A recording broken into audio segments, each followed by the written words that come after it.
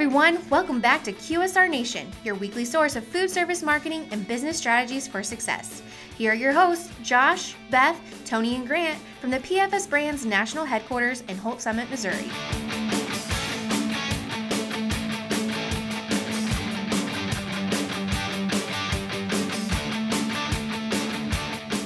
Hey everybody, welcome back to QSR Nation. As always, we have Josh, Beth, Grant, and Tony here from the PFS Brands National Headquarters in Holt Summit, Missouri to talk about food service marketing and business strategies for success. Today, we're really thrilled to have David Lemley in the studio with us today, the Chief Strategist at Retail Voodoo. So welcome, David. Thanks for having me. I'm very excited to be here. Great. Now, could you tell us a little bit about your background and how you kind of got started and how you are where you are now? Sure. So I started working in brand and design many years ago and was fortunate enough to get to work with some of the biggest brands in the world. And that, after doing about 300 of them, I was inspired to start Retail Voodoo as a way to help kind of do-gooder brands influence change in the conversation around food and beverage and wellness and fitness. And so my vision was to bring world-class brand strategy and big picture marketing and design thinking to companies who were really intent on changing the world for the better. And when we started, it was kind of funny because we were seen, when we started Retail Voodoo, which was about 8 years ago, we were seen as crazies. But we all know 8 years in that we're finding ourselves in the middle of a mega trend, which is really about people seeking, being really conscious of what they're eating and wanting to know where their food came from and all that sort of stuff. So I feel like we're riding the wave pretty well. Great. That's awesome. Kind of talking with you before we had this podcast, it sounds like you've had experiences with a good number of retail brands. So I was just curious, what are a few of the brands that you've worked with that some of our listeners may be familiar with, or what are some that you are just very notable to you or stick out to you? Yeah, so the one that I think that my mom was the most proud of is Starbucks. I was lucky enough to get in on the ground floor and have a group of very smart people bring me in and say, we want to build a store a day forever, help us build a brand that can withstand that for the next decade. Go. And so that is really where I kind of cut my teeth. And then after that, I was fortunate enough to get to be brought into places like REI and the Home Depot and Nike stores and some others that you might be aware of. Awesome. Yeah. One thing I was going to mention about Starbucks, I know, and you might be able to speak to this a little bit, but one thing I've heard, they not only created a really good brand, but they kind of transformed the whole industry because, when they started entering some of the other cities around, the United States, they thought that they would knock out like the smaller mom and pop coffee shops. But what happened was it actually strengthened the coffee market, so it kind of was a win for the entire industry there. Can you speak to that at all? Sure. So I think, they were really on the forefront of that. What today we kind of consider coffee culture, they were really on the forefront of it, and at the time that they were getting serious about it, the only place that coffee culture really existed was in Europe and in the Middle East. So they brought kind of that European coffee house vibe and attitude about coffee, and were pretty quickly able to change particularly the American mindset around coffee, which used to be more like Folgers coffee at a diner.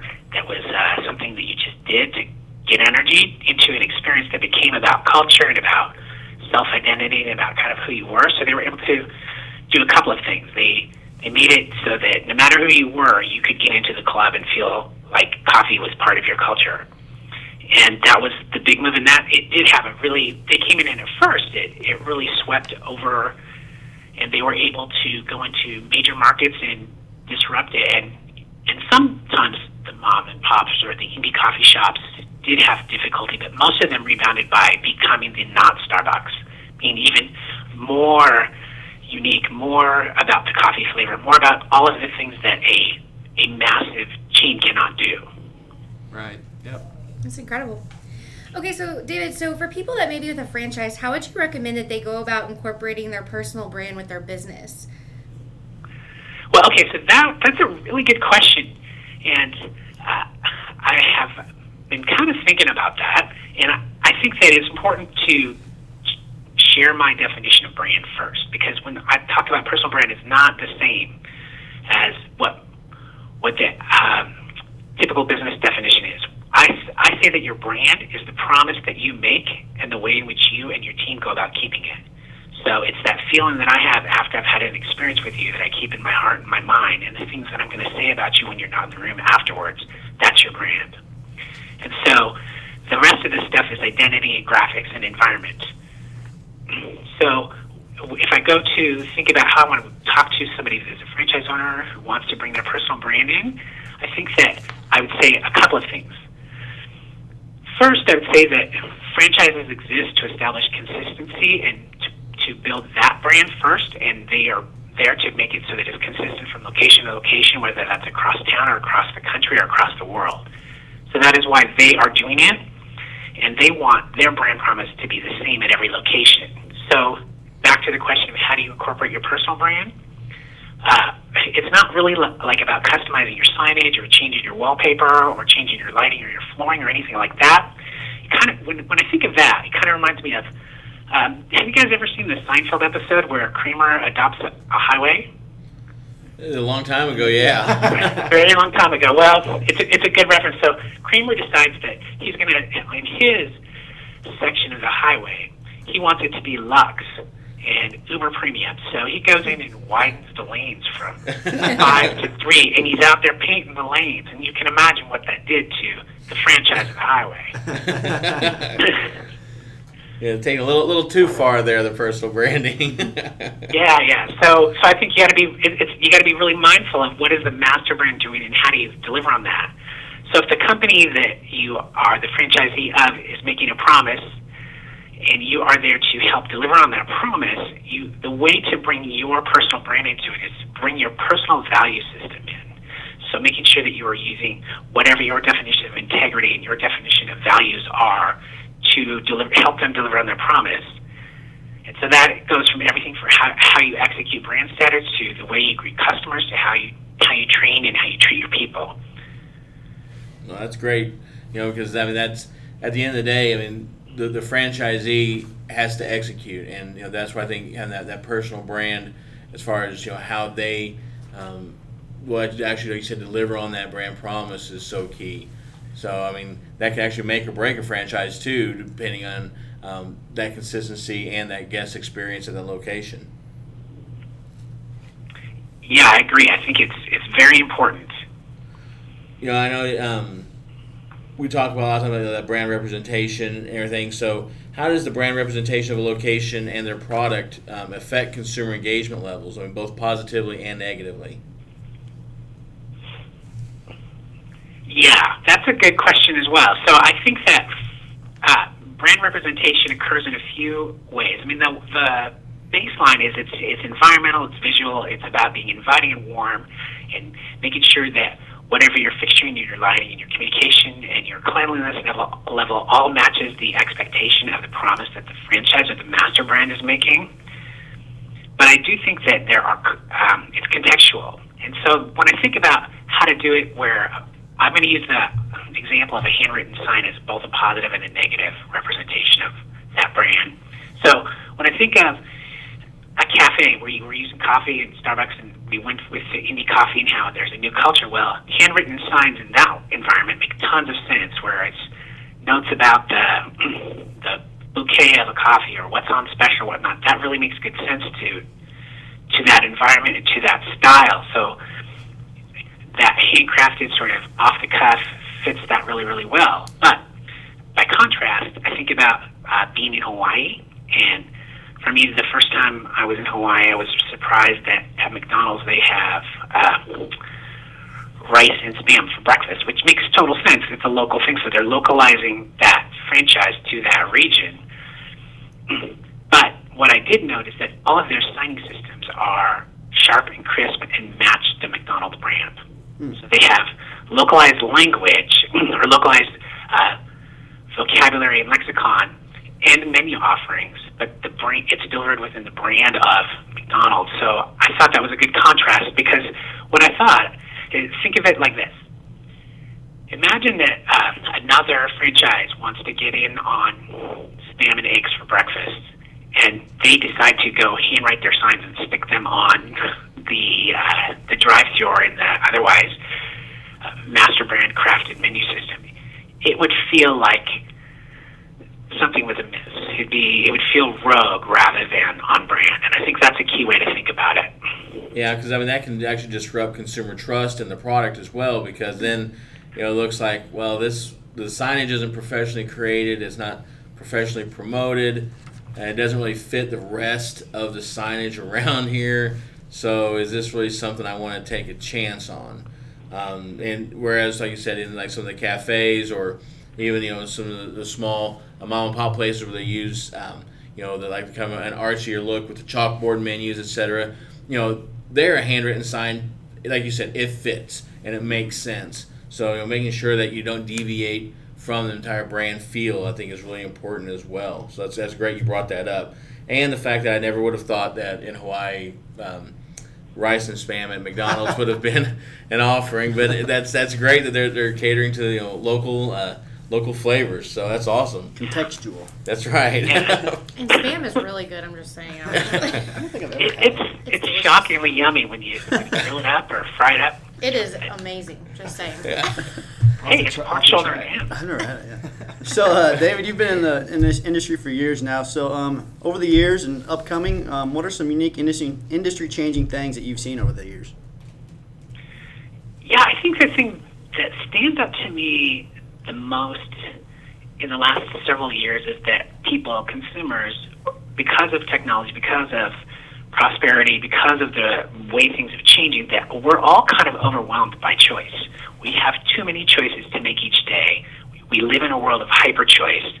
And so, as a result, we are tuning out a lot of message, and we're looking for places to belong, and we're also looking for pattern disruption, so that we're looking for people that don't want us to belong, or we're looking for brands that don't want us to belong, as much as we're looking for those that do. And so this is where I think that kind of human connection comes in, and to make sure that the opportunity for franchisee is to make sure that their employees and they themselves understand that their role is to help people feel like they belong to the brand that they are representing.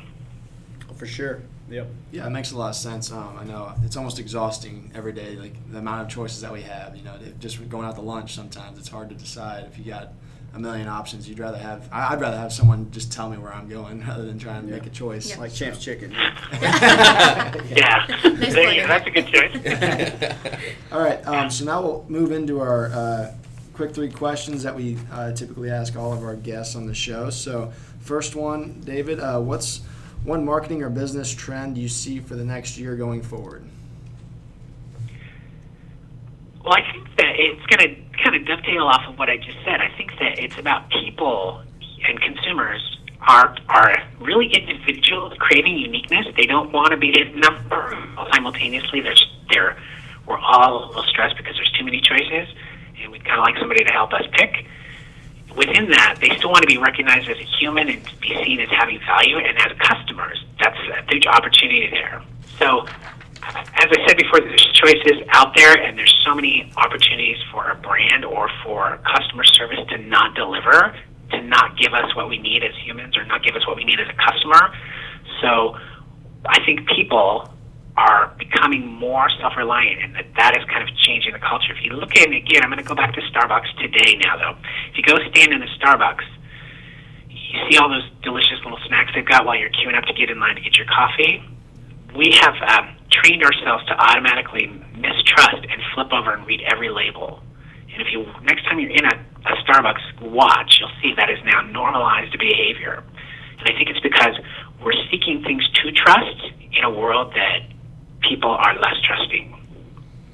And I think that for brands and for franchisees and their employees, I think it's a really huge opportunity to connect with people, create great experiences, and make people feel like they belong to the brand, and that way they will be your word of mouth and your social media advocates.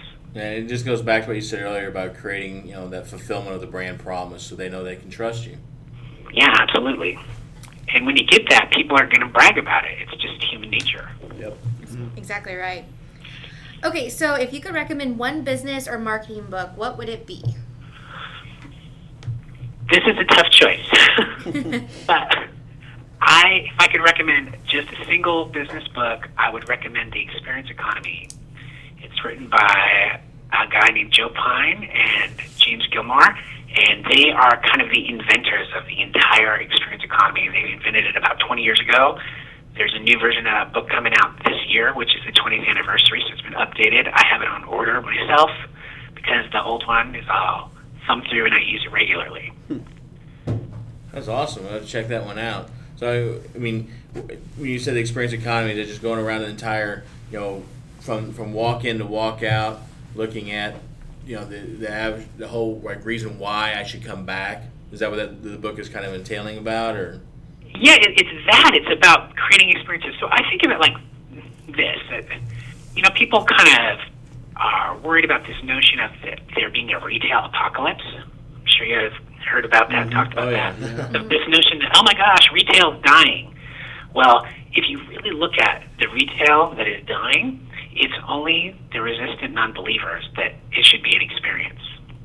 Because everybody else who's creating an experience and creating a reason for people to come in and share and belong and brag, and think of like the stark contrast between, say, Sears and, say, basically, sorry, I lost my train of thought there. Between Sears and any other retailer, if you think of the ones that are thriving, like even Target, that it's about making sure that the people there, that the product assortment, that people are there to help you.